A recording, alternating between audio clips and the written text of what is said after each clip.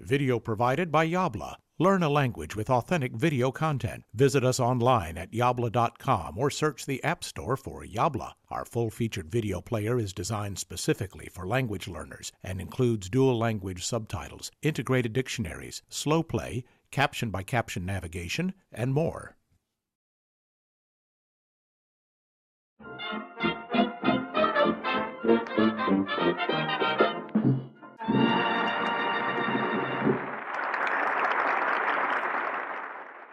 Buongiorno! Oggi parliamo di un argomento molto semplice e molto importante.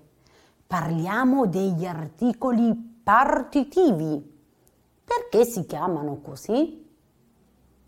Il termine partitivo deriva dal latino partitus, che vuol dire dividere. Questi articoli si formano aggiungendo la preposizione semplice di agli articoli determinativi.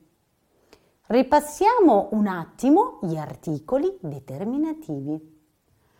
Ricordiamo che gli articoli determinativi indicano qualcosa di preciso.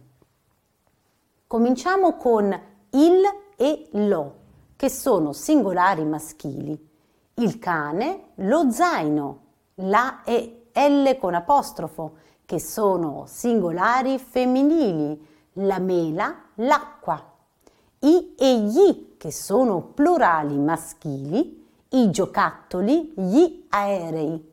E le, che è plurale femminile. Le rose.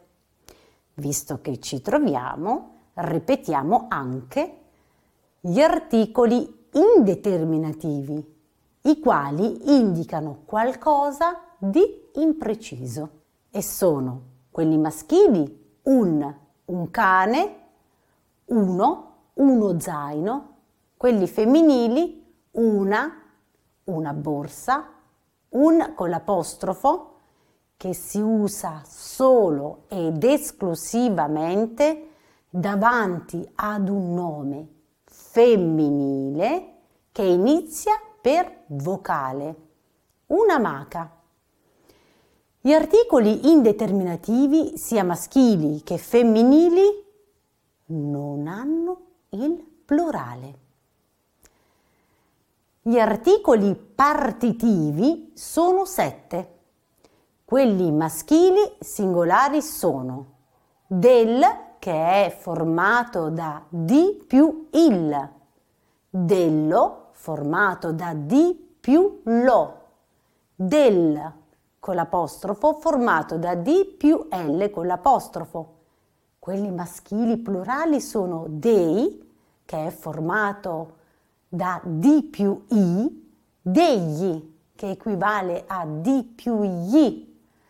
Quelli femminili singolari sono della, che è formato da di più la, del con l'apostrofo, e quello femminile plurale è delle, che è formato da di più le. Yabla.